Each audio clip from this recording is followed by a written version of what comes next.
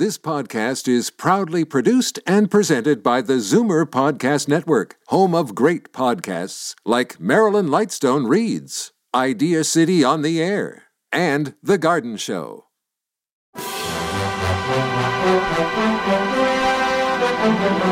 It's Zoomer Radio's Theater of the Mind with Frank Proctor. Open your mind as we fill your head with amazing thrills, chills, and laughs. Theater of the Mind. The best love programs from radio's golden age. Only on Zoomer Radio. Now, here is your master storyteller, Frank Proctor. Well, thank you, and welcome to the show. The Fred Allen Show was a popular and long-running American old-time radio comedy that starred comedian Fred Allen and his wife, Portland Hoffa. On December 6th of 1942, an episode of the program, Allen premiered his first in a series of segments known as Allen's Alley. The segments would have Allen strolling through an imaginary neighborhood, knocking on the doors of various neighbors, including average American Joe Doe, played by John Brown, Mrs. Nussbaum, Minerva Pius, a pompous poet Falstaff Openshaw, played by Alan Reed, Titus Moody, Parker Fennell, and the boisterous Southern Senator Beauregard Claghorn, played by announcer Kenny Delmar. You'll hear the senator in tonight's show. The memorable feud between Fred Allen and Jack Benny of the Jell-O program began in 1936. Allen had one of his guests in the amateur portion of his program feature professional violinist Stuart Cannon. The then 10-year-old Cannon performed Schubert's The Bee on his violin, and after that rendition of the classic, Allen made reference to, quote, a certain alleged violin player who should be ashamed of himself, noting that the not-so-good violin playing synonymous with Benny. For a decade, the two exchanged insults on both men's shows so convincingly that fans of either show might have believed they'd become blood enemies. In fact, the two men were good friends and admired each other greatly. Benny and Allen often appeared on each other's shows during the feud, both in acknowledged guest spots and surprise cameos as well. On one Christmas program, Allen thanked Benny for sending him a Christmas tree and then added that the tree had died. Quipped Allen, well, what do you expect when the tree's in Brooklyn and the sap is in Hollywood? And a bonus treat, Jack Benny is Fred Allen's guest in tonight's show.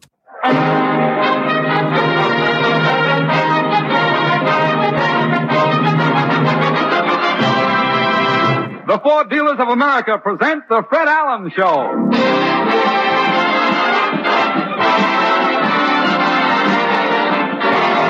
The Fred Allen Show with Fred's guest, a friend of Nature Boys named Jack Benny.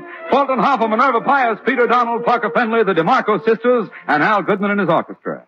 And this is Kenny Delmar speaking for your friendly Ford dealer. If you haven't yet seen the car of the year, the one and only new car in its field, by all means, ask your Ford dealer to show you the 49 Ford Tomorrow.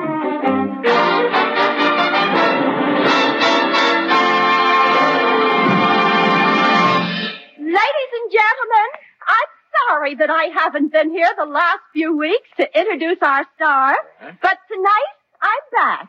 And here I am again, Portland Hoffa.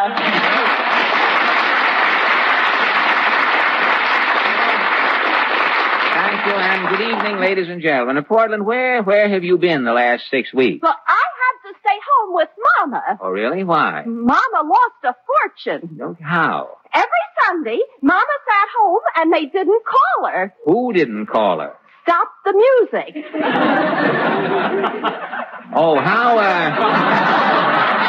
you can do better. You're just feeling them out. How come you're out tonight? Well, Mama got a sitter. Oh, a babysitter? No, they have sitters for Stop the Music. No kidding. Mm-hmm. If you want to go out, the sitter answers the phone and sits with the $18,000 until you get home. They're the Lever brothers again. Thank you, boy. Say, that's some profession, a quiz sitter. Oh, every Everybody's listening to Stop the Music. Oh, I know that. According to the latest Hooper survey, the only one who listens to our program is Edgar Bergen. And even he's gone away, so tonight we're just... Radio programs today are giving everything away. I know. Radio is the Marshall Plan with music.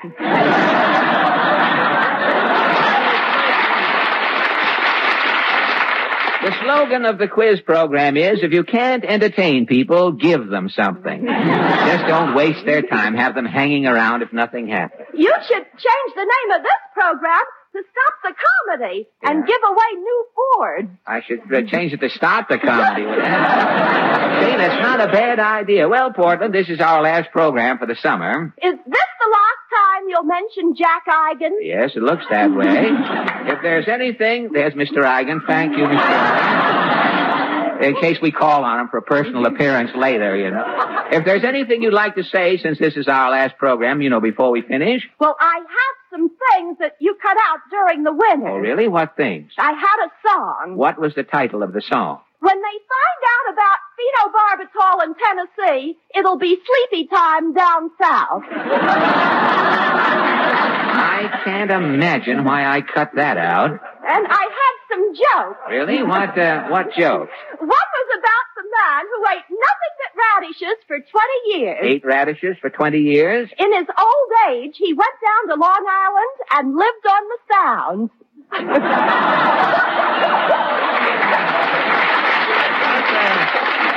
Tell me, what are you laughing at? Well, to me, that's very funny. Really? Well, if you ever came up before a juvenile jury for telling that joke, you would get 30 days in the playpen. Say, it's getting late, Portland. I think I'd better start for Allen's Alley. What is your question tonight? Well, this is our last program. I'm just going down to the alley and say goodbye to our friends and to ask them where they plan to spend their vacations this summer. Shall we go? As the chorus girl said when the bee lit on her shin, I think I'll shake a leg.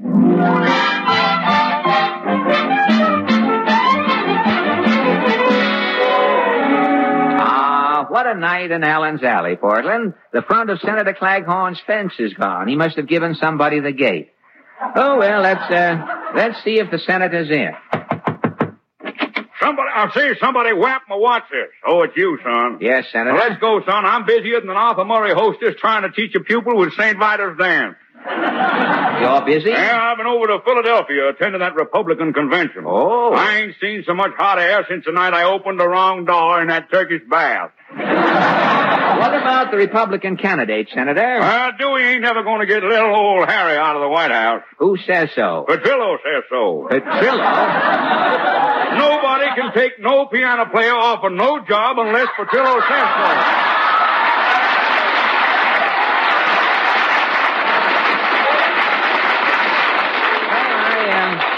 I imagine you saw some amusing sidelights at the convention, Senator. Yeah, I enjoyed one incident.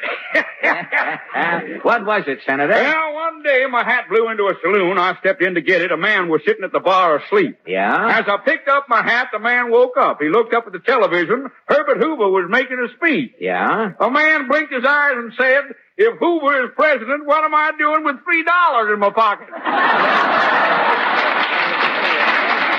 Well, this is our last visit together. What are you going to do this summer? I'm going to the beach, son. I see. I'm going to put on my bathing suit. Yes? I'm going to sprawl out on that hot sand. Yeah? And then I'm going to do what all our senators do all the rest of the year in the Senate. What? Just keep lying. So long, son. So long, Eddie.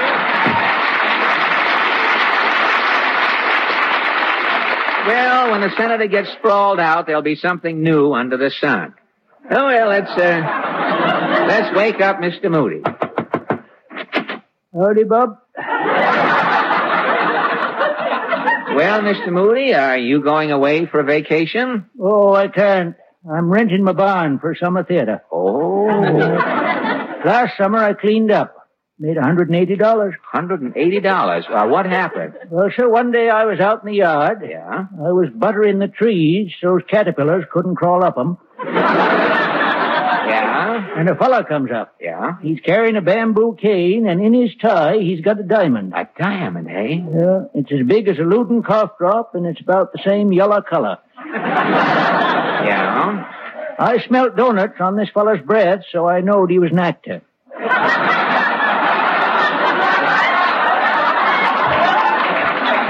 Yeah? He says, Rube, I'm here to rent your barn for Orson Buskin and his touring Shakespearean players. Uh-huh. It's a deal, I says. Oh, he was the advance man. He didn't say. Oh, he didn't say that. The next day, Orson Buskin, his leading lady, Anna Cesario, Yeah? and the Shakespearean players arrived in town. They swung off a freight train. The actors, eh? They looked like a mob that had just broke a hunger strike. I Well, sir, that night the show opened. It's Hamlet. see. Hamlet. All the Shakespearean actors is wearing long black underwear. Tights? Loose on most of them. Oh.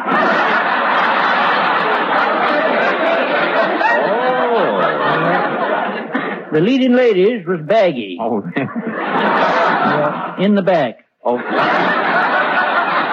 Orson Buskin is strutting around the stage, holding a skull and saying, alas, poor Boric, I knew him well. Well, how was the show? Rotten. The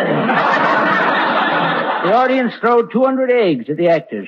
Well, if the show was so bad the audience threw eggs, how did you make $180? I was in the lobby selling the eggs at 90 cents a dozen. So long.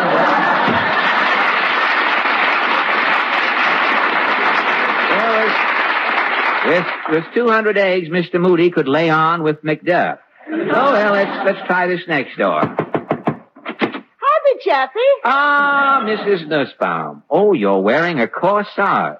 What are those flowers? Lilies of the alley. I see. In the center there's a nasty urchin. Oh, the nasty urchin looks pretty. My little niece is graduating Mrs. Bucksbaum's finishing academy. Oh, and you're dressed up. You went to the graduation? My niece is valedictorian. Oh, swell. She's reciting a poem. What was her class poem? She's calling it Ever Onward. Ever Onwards. How does it go? Fare thee well, Mrs. Bucksbaum's finishing academy.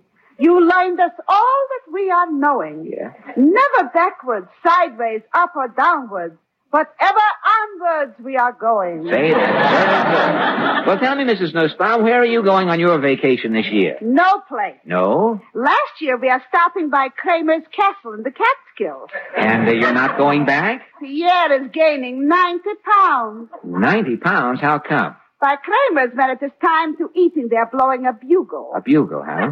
The first day the bugle is blowing, we are eating breakfast. Uh-huh. Barely we are sitting on the veranda. Yeah? Again is blowing the bugle. Yeah? They are going back, also eating again breakfast. Uh-huh. They're coming out, again is blowing the bugle. You ate again? All day long is blowing the bugle.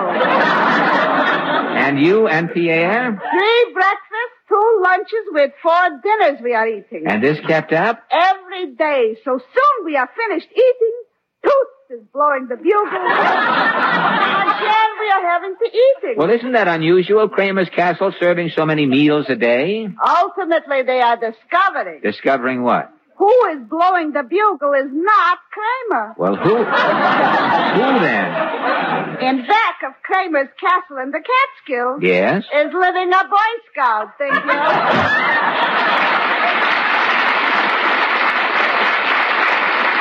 Now, for the last time, let's call on Mr. Cassidy.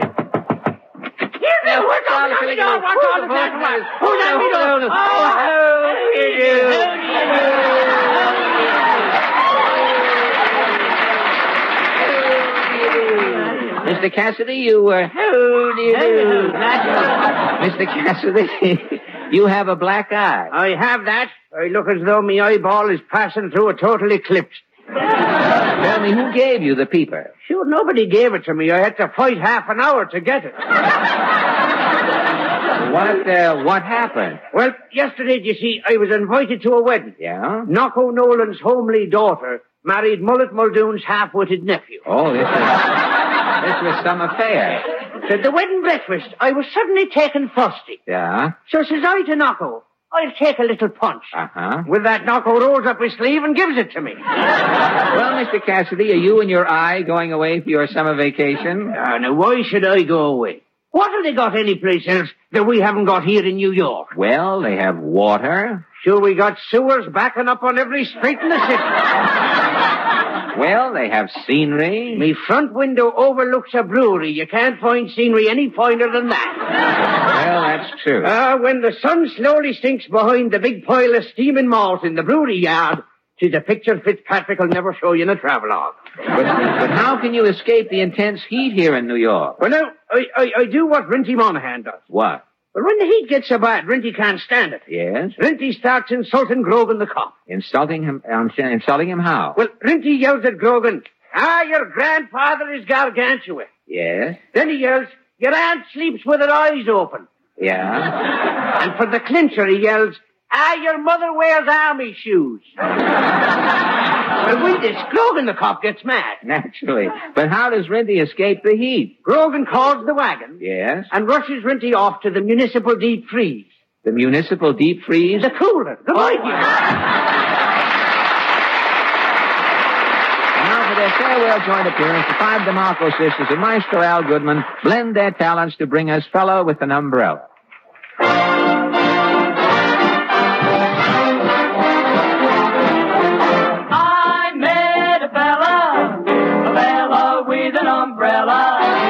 Looking for a girl who saved her love for a rainy day. I met a fella with an umbrella, waiting for the skies of blue to turn into skies of gray. Raindrops will bring us together, and that's what I long to see. Maybe a break in the weather will prove to be a break for me. I saw the fella with the umbrella. I could be the girl who saved her love for a rainy day.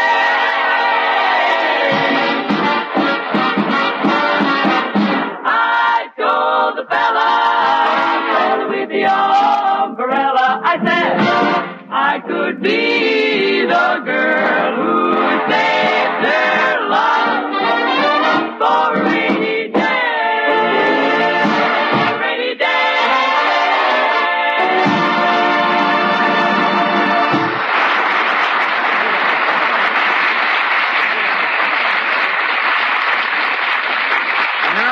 Gentlemen. Say, Fred. Yes, Kenny? There's a policeman outside to see you. A policeman to see me? Well, why should a policeman... Here he comes, Fred. You, Fred Allen? Well, yes, officer. You work for the Ford dealers, don't you? Yes, officer. Allen, you gotta stop talking about the new Ford car. You're violating the law. It's against the law to talk about the new Ford? You're causing crowds to congregate. Crowds? What crowds?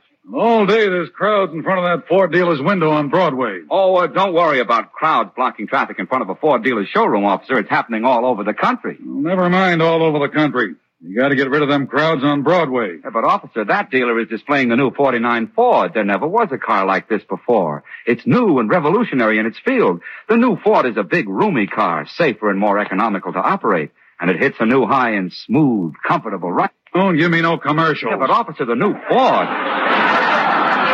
What? The new Ford is the talk of the automobile trade. It has the look of the year. In fact, it's the car of the year. You can't blame everyone for wanting to see it. I'm not blaming nobody. Just get rid of them crowds. Why, officer? I want to have a look at that new Ford myself.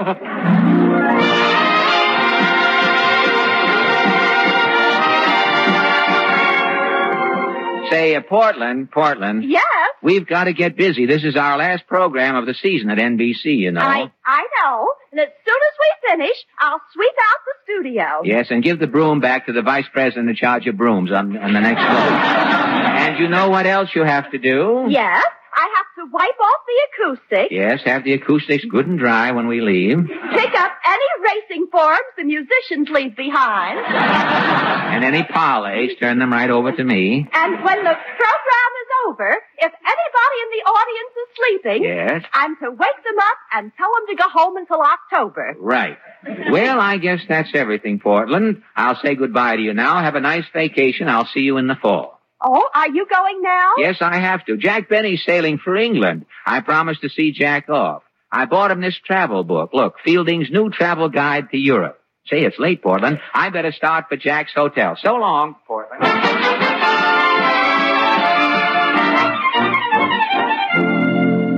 this must be the Benny suite. There's a due bill sticking out under the door. I wonder if old Tacit Pockets is in. Oh, hello, Fred. Jack Benny.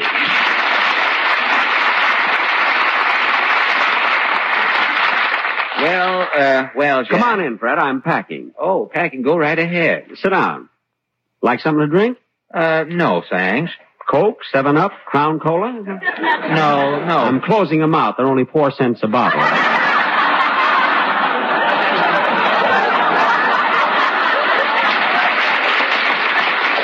4 cents? With 2 straws. 2 straws? Yeah, if you buy a bottle, I'll join you, and I hope you do. See, I'm thirsty. No, Jack. I just came over to say goodbye. Well, I thought you'd be all packed. No, and I've been riding around on the subway all day. Why? It was my last chance. Last chance in the subway? Next Thursday, the fare goes up to 10 cents. I'm riding while the price is right, brother. But, Jack. 10 cents for a subway ride. Well, I didn't do it. If Ralph Edwards hadn't made me the walking man, this would have done it. I better finish packing, Well, look, as you're packing, you can't pack this bathing suit, Jack. Look, it's still wet. I know. And what about this little package here? Well, that's a carton of Lucky Strikes. I bought them in New Jersey, Oh?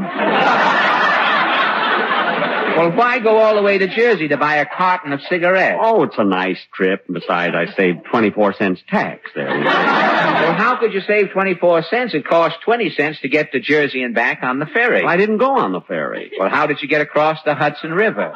Give me that bathing suit. I'll ring it out.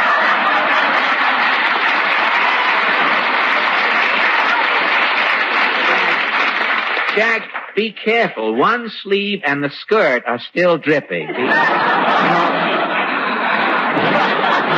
that's the trouble with these Annette Kellerman models. I told Annette the day she gave it to me. Yeah. Annette, I said, if you can keep it from dripping, you can make a fortune. Say, I just remembered, Jack, I brought you this book. Here, Fielding's New Travel Guide to Europe. Thanks, Fred, but I've got my trip all planned. Oh, where are you going to stay in England? Well, Ronnie and Benita Coleman recommended a place they said I'd like. Yeah? His Majesty's Trailer Camp. Oh, It's run by Sir Herbie Harrison. Sir Herbie? He's the Howard Johnson of England. Well, you're all set. Where else are you going? Well, I may fly over to France for a week or two of, parley-vooing. Yeah? Have you got a place to stay in France? Yeah, you see, Charles Boyer gave me an address. Oh, a French trailer camp? No, it's Hildegard's aunt. Oh. She rents rooms in the Eiffel Tower. Oh, Hildegard. In the Eiffel Tower? Well, how are you going to get around? Do you speak French? Oh, I'm learning, Fred. We? That means us in French.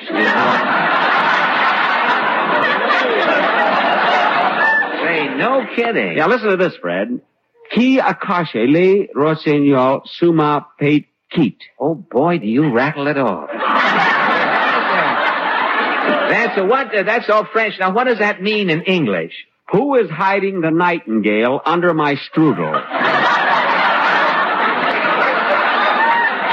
Well, won't that be a difficult sentence to work into a conversation? No. You see, I'm carrying a nightingale with me. Oh.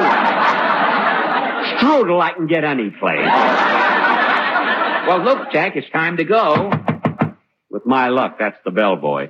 Come in. Are you ready to check out, Mr. Benny? Yes, boy, you can take my bag. Well, how about the tip, Mr. Benny? The tip, you haven't carried my bags down yet. I mean for carrying them up 4 days ago. Oh, yeah. I'll settle the whole thing in the lobby. May have to break an annuity. Then she'll be surprised. Now, come on, Jack. Boy, don't squeeze that paper bag. It's my nightingale. Come on.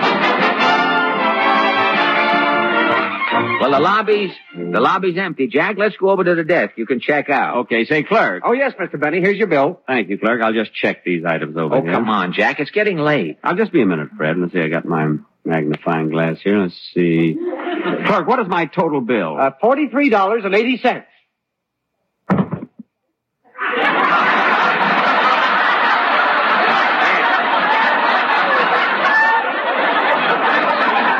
Mr. Benny has fainted. Yeah, he fainted the last time he was here. He's got to make that boat, clerk. Bellboy, carry these bags and Mr. Benny out to the cab. Boy, put Mr. Benny down until his bill is paid. But, clerk, Mr. Benny's unconscious. Then go through Mr. Benny's pockets and get the money. Well, all right. Oh, shoot. What's wrong? His pockets are locked.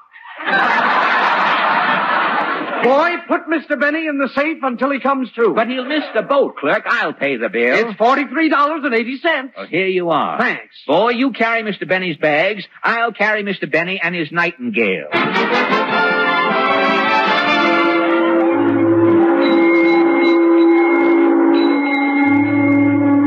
Well, Jack, here's your boat. Yes, sir. The Queen Beulah.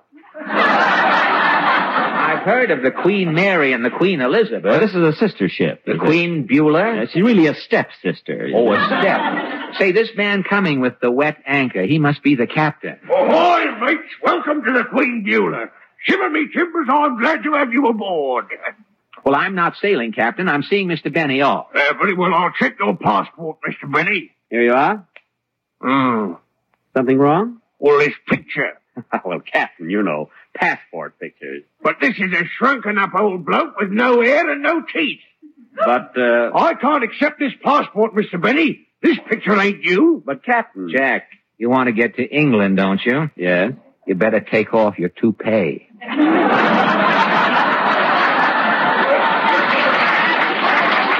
All right. There you are, Captain. Well, that takes care of the scalp. Jackie. Yes? You better take out your teeth. Okay. How's that, Captain? Well, now you resemble the picture, Mr. Benny. You're a shrunken up old bloke. All the embarrassing things. I'll bet Lana Turner didn't go through all of this. Jack, quit complaining. It's your own fault. Where was the picture taken? Warner Brothers. They do it to me every time. All right now, Mr. Benny, if you'll give me your ticket, I'll show you to your cabin. My ticket? Yes. Maybe you put it in your stocking with your money. No, I'm wearing liquid stockings. Oh, it can't be. Well, don't bother looking, sir. I'll just check the list. Now, you're traveling first class, Mr. Benny. First class? Yes? Well, not exactly. Oh, if you're going second class, that's 3 flights down. Okay, Fred, take my luggage. Right, Jack. I've got everything. It's down these stairs. Say, Jack, this package under my left arm, it seems to be getting bigger. It's probably unfolding. It's a deck chair. You brought your own deck chair? You know, they rent them here, you know. Say, who is this woman coming up the stairs? She's blowing up water wings there. Can I help you, gentlemen? I'm the matron, second class. Oh, will you show Mr. Benny to his cabin? May I see your ticket, Mr. Benny, please? My ticket? Don't bother. I'll check your name. You're sailing second class? Well, not exactly second class. Oh, third class. That's 3 flights down. Thank you. It's down here, Fred. Just follow me. Jack, I don't get it. A guy with your money can certainly afford to travel first or second class. Fred, I may be a lot of things, but there's one thing I'll never be. What's that? A snob. A snob? When I travel, I like to be with people. Well, if you go any lower, you'll be with fish.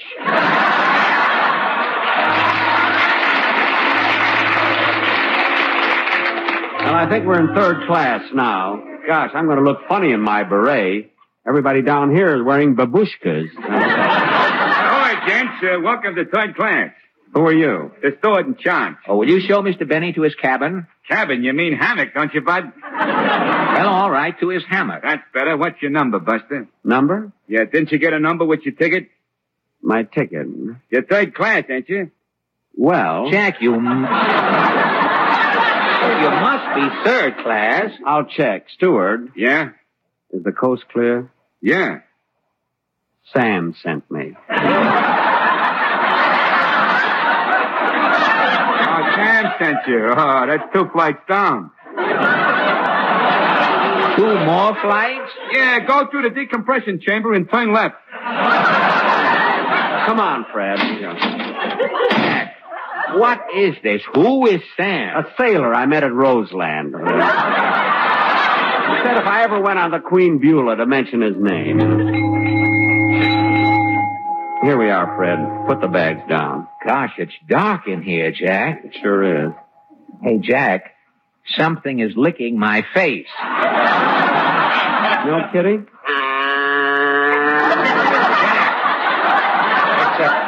It's a cow. Why, the place is crawling with cows. Good, I'll have fresh milk all the way over. Jack Benny, the star of the Lucky Strike program. You think you are on the Contented Hour. Fred, not so loud. How can you travel down in the bottom of this boat? No room, no bed. Fred, quiet. Well, you can't stay in here with all of these cows. They can't do this to you, Jack Benny. I'll get the captain. Fred, will you shut up? Shut up. You're going to England, aren't you? Yes. You've got your ticket, haven't you? Well, You haven't got a ticket. I knew you were cheap, but going to Europe as a stowaway. look, Alan, give me my nightingale and go already. Benny, you can't get away with this. The captain will find you down here with all these cows, and then what are you going to say? Moo.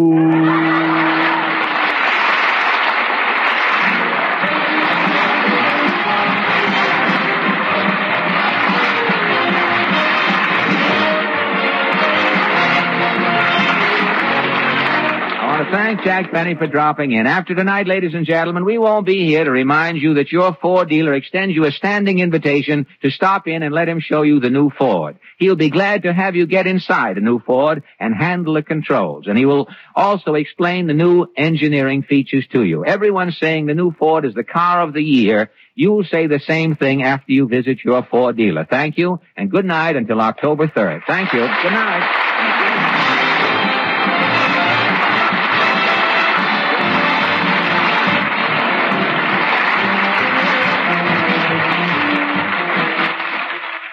Stay tuned for Inner Sanctum, next on Theater of the Mind. Time now for Inner Sanctum, and the episode entitled Lady with a Plan.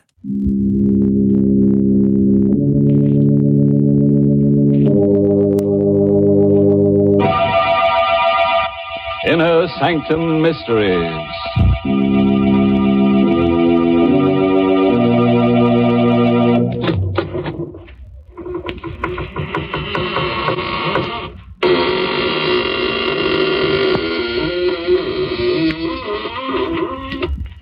Good evening, and welcome once again, friends of the Inner Sanctum.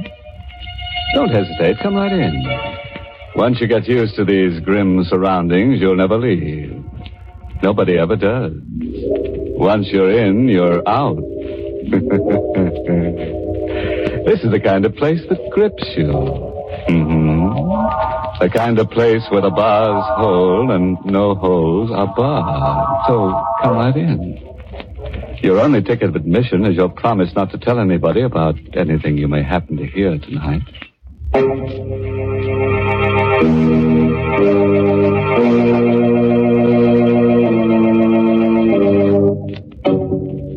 And now for tonight's tale, Lady with a Plan. Written especially for Inner Sanctum by Michael Sklar and Richard Manoff, and starring Elspeth Eric. It concerns a lady living in strange confinement and her fiendish scheme for escape. Moore Penitentiary is a sprawling mass of gray granite on a deserted landscape.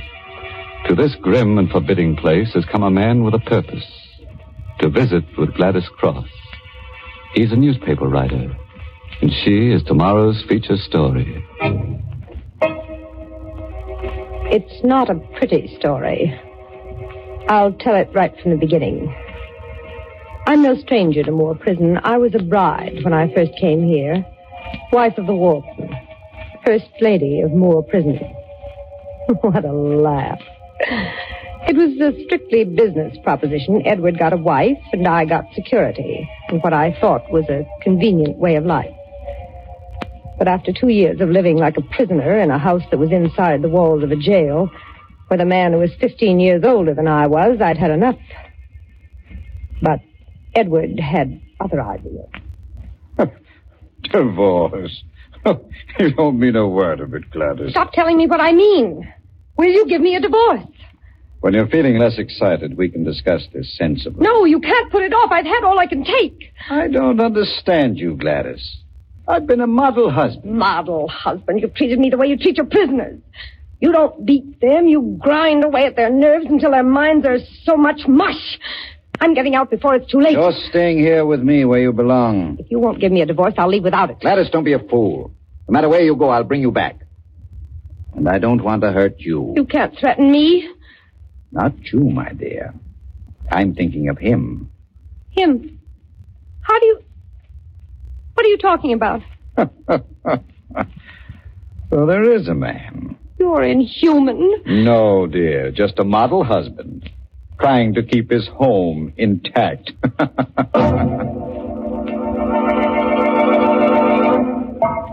There was another man. Stephen Bromley and I were in love. Drawn together by a hate for more prison. Stephen was the assistant warden. I got word to him that I had to see him, to meet me that night at our secret rendezvous, a deserted side road 2 miles from the prison. When I got there in my car soon after dark, I didn't have long to wait. Stephen? Yes, Gladys. I came as fast as I could. Here, get in the car so we can talk. Something is wrong. I spoke to Edward this afternoon. He refused the divorce, and he threatened me if I left. He suspects there's someone else. What? He doesn't suspect it's me. You, his assistant, he'd never suspect you. He will eventually. We've got to get away. But Edward threatened me.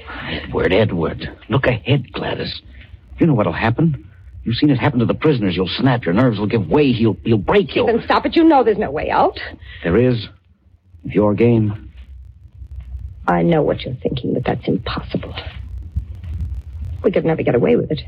If we could, would you do it? Tell me how. Bucky Briggs. Briggs, the lifer? Uh-huh. I can have him transferred to work in the laundry. Assigned to handle your stuff when you bring it down. What are you getting at? Bucky hates the warden worse than you do. Given half the chance, he'd strangle him in a second. Now talk to him. Begin to feel sorry for him. Let him think you want to help him make a break. Then what? Then all we've got to do is give him the chance to use his hands on Edward. For 2 hours we talked. By the time we parted, our plan had been worked out in detail. It was a plan for murder. Murder with clean hands. The next morning, I took my soiled linens and drove across the prison yard to the laundry. Bucky Briggs came out to the car. He didn't even look up at me. Where is it? In the back of the car. Here, let me open the door for you. I've heard quite a bit about you, Briggs. You want to take your fresh stuff home? But I don't really believe what they say. Look, lady, the warden needles me enough. I don't have to take it from you, too, see? Well, I don't know what you mean. You want your fresh laundry, don't you? In a minute. I just want you to know that I'm interested in your case, Bucky. So's your husband. I'll get your laundry now. All right, Bucky. The seed was planted. All it needed was time. I began to plan the visits to the laundry in advance. The remarks I would use, dropped intimately and at close quarters out of the earshot of others. And after a month, it came like the fulfillment to a patient prayer. I was at the laundry waiting for Bucky to bring my clean stuff to the car. He came out, stepped into the car, took a quick glance around, and suddenly slipped close to me. It's up to you, baby. Get me out of here, and then it'll be you and me all the way. A deal? I've got it all figured out, Bucky. You don't waste time, beautiful. Give me the dope. Tomorrow, when I come back. Be ready. Check. I'll get word to some friends to pick me up on the outside. Just one more thing. My husband. It'll be a pleasure, baby.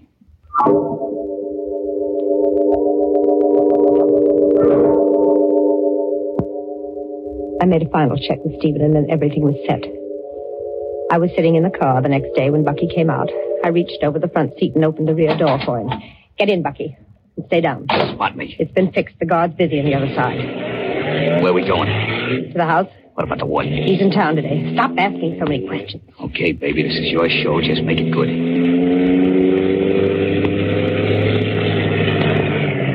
This is the back of the house. Not a soul in sight. Now follow me out, hurry.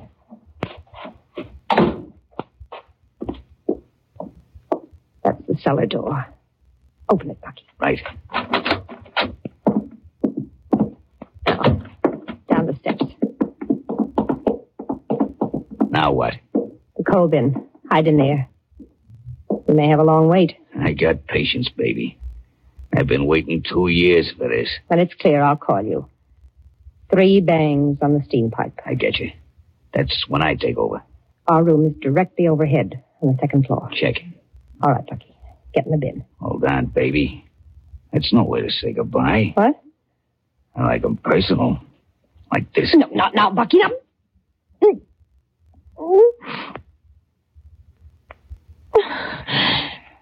Well, that's more like it. Something to remember you by.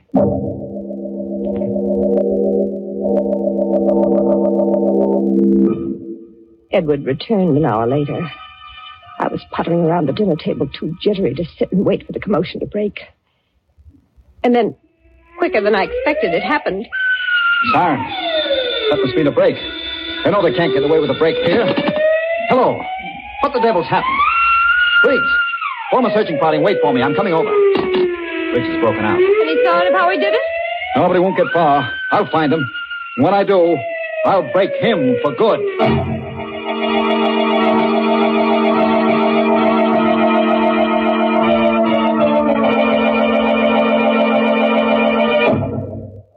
Boy, Warden, you show him. But instead of listening to that alarm, you should have paid more attention to that wife of yours.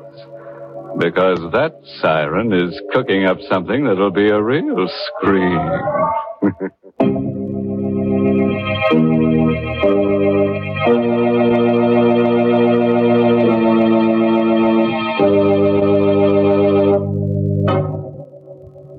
And now, back to Our Lady with a plan. And what a plan. Her husband, Warden Cross of Moore Penitentiary, is searching for Bucky Briggs, an escaped convict. But Gladys has hidden Bucky in the cellar of the house. He's waiting there now to kill the warden. And Gladys, she's waiting too, for murder. I went up to bed after Edward left and lay there tense. The sirens had stopped. For hours, there was dead quiet everywhere. Then close to midnight, I heard the door open downstairs. It was Edward. I could tell from his footsteps that he was tired, defeated. I lay perfectly still, waiting for him to come in. Gladys, Yes? you still up? Yes? Got away. Incredible. Got away. No one knows how. I didn't answer. He was a different person, harried, shaken. I watched him as he undressed. He looked suddenly older than ever, and I felt a sickening revulsion at the dejected spectacle he had become. I lay perfectly still as he slipped into bed and fell off to sleep.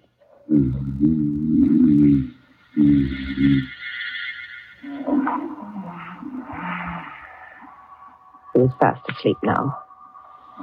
I reached down over the side of the bed for my shoe and softly tapped its heel against the steam pipe.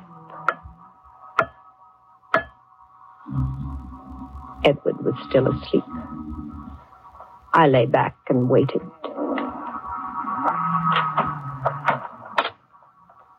Slowly.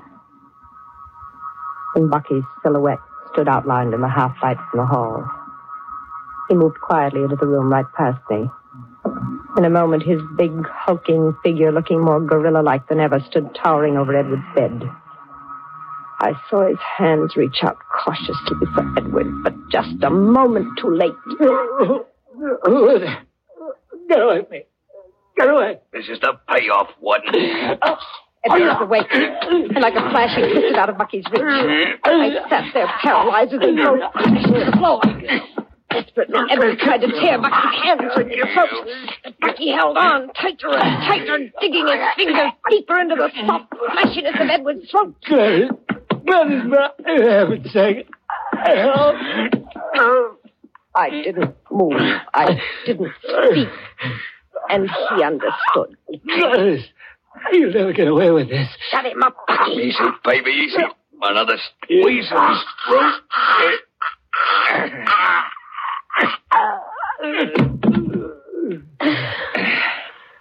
There. Just like you wanted him. I want to see for myself. You don't have to. When I twist her neck, it stays twisted. Dead.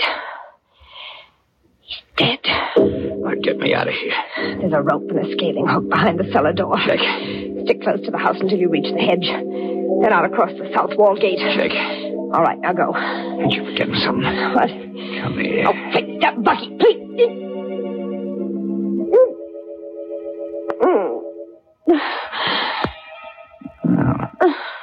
Gotta do this more often. I'm getting to like it. Please, go. Okay. Just one thing. Remember, give me 2 hours before you turn in the alarm. I'll be waiting for you out there. Goodbye, baby. As soon as he was gone, I glanced at my watch and followed the second hand around twice. Now I was ready. Hello, who is this? It's Mrs. Cross. Bucky Briggs was hiding in our cellar all the time. He's killed my husband. What? Do something before it's too late. Which way to go? Toward the south wall. Nice. I put the phone down. My part was over. The rest was up to Stephen in the main tower. I waited 5 seconds, 10 seconds, 20 seconds. Then all of a sudden it came like a million shrieking demons. From the window I saw the long fingers of the searchlights pointed at the south wall.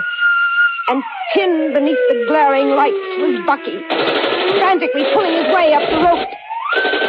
I watched as the bullets hit all around him, picking puffs of powder off the stone wall. One of them had to find his mark.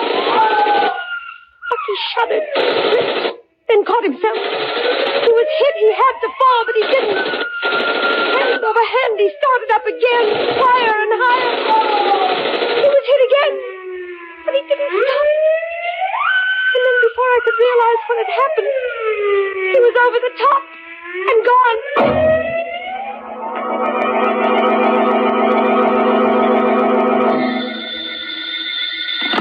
Hello? Mrs. Cross? You found him on the outside? No, not to trace him. Bucky got away. But how? He was hit twice. That's right. A car must have picked him up. But we'll get him. Unless those bullets kill him first. He's got to die. He can't live. He mustn't live. Don't worry, Mrs. Cross. We'll find him. Dead or alive. I hung up, dazed. Now Bucky was out there, waiting for me. The lights, the machine gun. He knew now that I'd double-crossed him, and he was waiting out there to kill me. The next week was a nightmare. Edward's funeral, the messages of condolence. No chance to see Stephen alone. And then one night a week later, he came to me. Nervous, worried. We messed it up, Gladys. No trace of Briggs, which means he's alive and out there. That's not so safe for you. But we're safe here. Of course, Gladys. But we just happen to be leaving here. Oh, no, Stephen, I'm not going. That's impossible. The new warden's arriving next Tuesday morning. Oh, I hadn't thought of that. Gladys, even if you could stay on, I'd argue against it. But what about Briggs? It's a big world out there, remember? We'll get lost in it, you and I. So lost that no one will ever find us. Not even Briggs. Oh, say you'll go. Well, I have no choice, I suppose. Good girl. Now listen, I've got it all figured out. My resignation is in, takes effect next Tuesday night. Tuesday morning, you take the train to New York and head straight for the Hotel Empress. Don't budge out of your room. I'll be along in the evening, okay? You're not listening. I was thinking of something. What? Something Edward said when he died. Hmm? You'll never get away with this.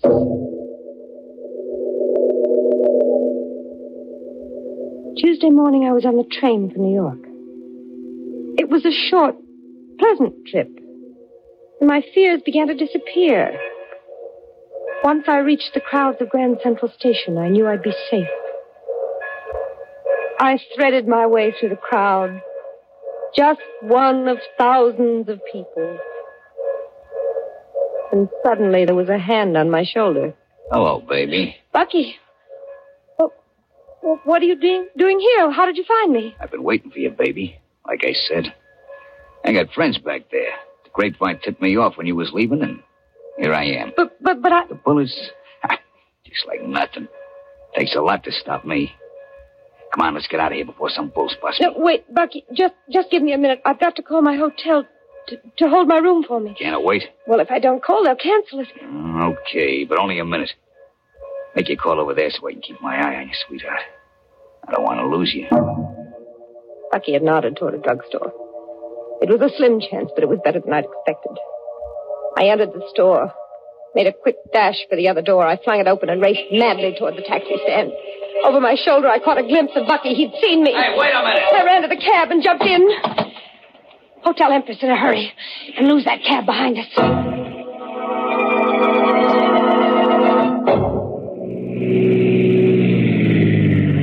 Okay, lady, this is the Empress. We shook that other cab.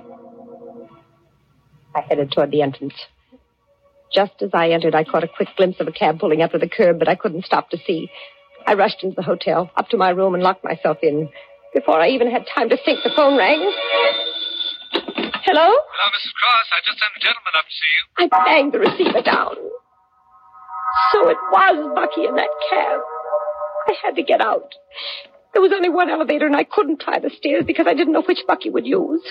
I had only one way out, the desperate way, and I decided to take it. I unlocked the door. I turned off the light, and I took a pair of scissors from my handbag and waited behind the door. I wasn't a moment too soon. Come in. I pressed against the wall behind the door and watched it open slowly. Then, leaping forward, I plunged the scissors into his back. Oh, it's me, Stephen. Stephen! You said you were coming at night. What? I left earlier to surprise you. Why didn't you phone? You hadn't arrived yet. Oh, Stephen. Stephen. He's dead. Hello, baby. Bucky! Surprised to see me, huh?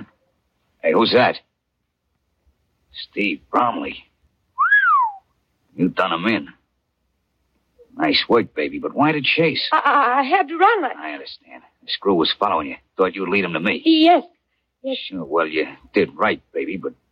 Well, let's get out of here. No. You got no choice. Come Let on. go of me. Shut up. You'll have the whole hotel on our Let necks. go of me. Come on, baby. You're going to drag you. Get away from me. Come on. What's going on in you? The house stick. Holy I'm cow. getting out of here. Here we are, both of you.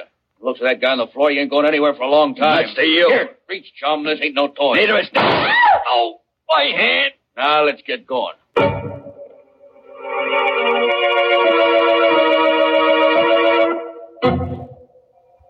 There isn't much more to tell. You were at the trial, you know the rest. I'm back at Moore Prison for good. As a real prisoner this time. And Bucky, he's got a few hours before they take him to the chair.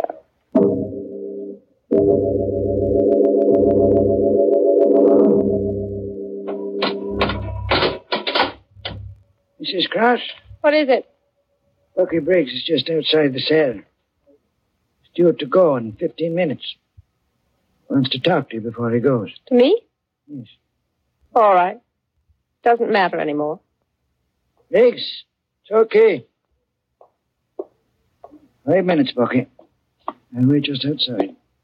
Hello, baby. I don't have anything to say to you. Yeah, but I got something I want to ask you before I go.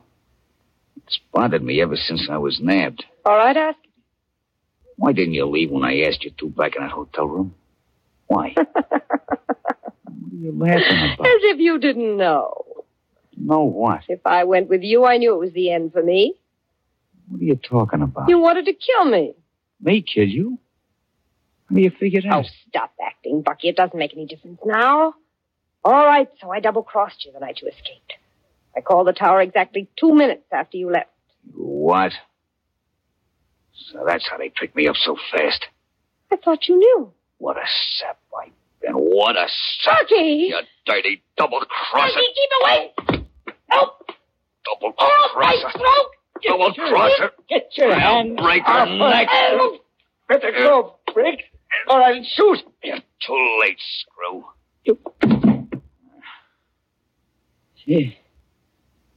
She's dead. You broke her neck. It don't make no difference now. You can't kill me twice.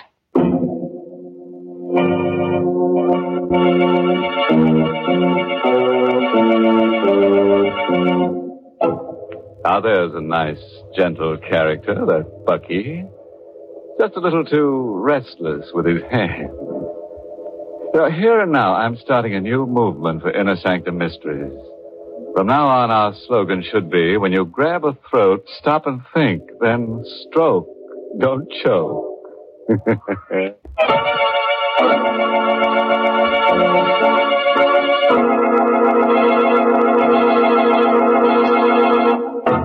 Before we say goodnight, friends, here's an epitaph for the tombstone of Gladys Cross.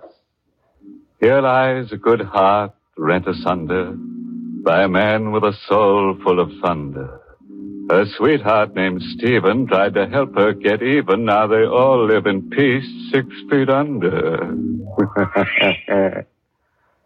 Oh, by the way, this month's Inner Sanctum mystery novel is I Hate Blondes. Good night. Pleasant dreams.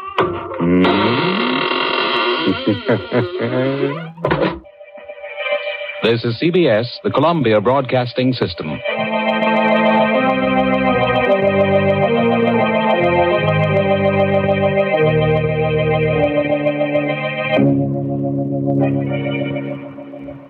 Thank you for listening. Tomorrow night, it's Sherlock Holmes, followed by Jack Benny. Thanks to Joel Schoenwell and Paul Stringer for technical support. The executive producer for Theater of the Mind is Moses Neimer. I'm Frank Proctor. Have a great night. This podcast is proudly produced and presented by the Zoomer Podcast Network, home of great podcasts like Marilyn Lightstone Reads, Idea City on the Air, and The Garden Show.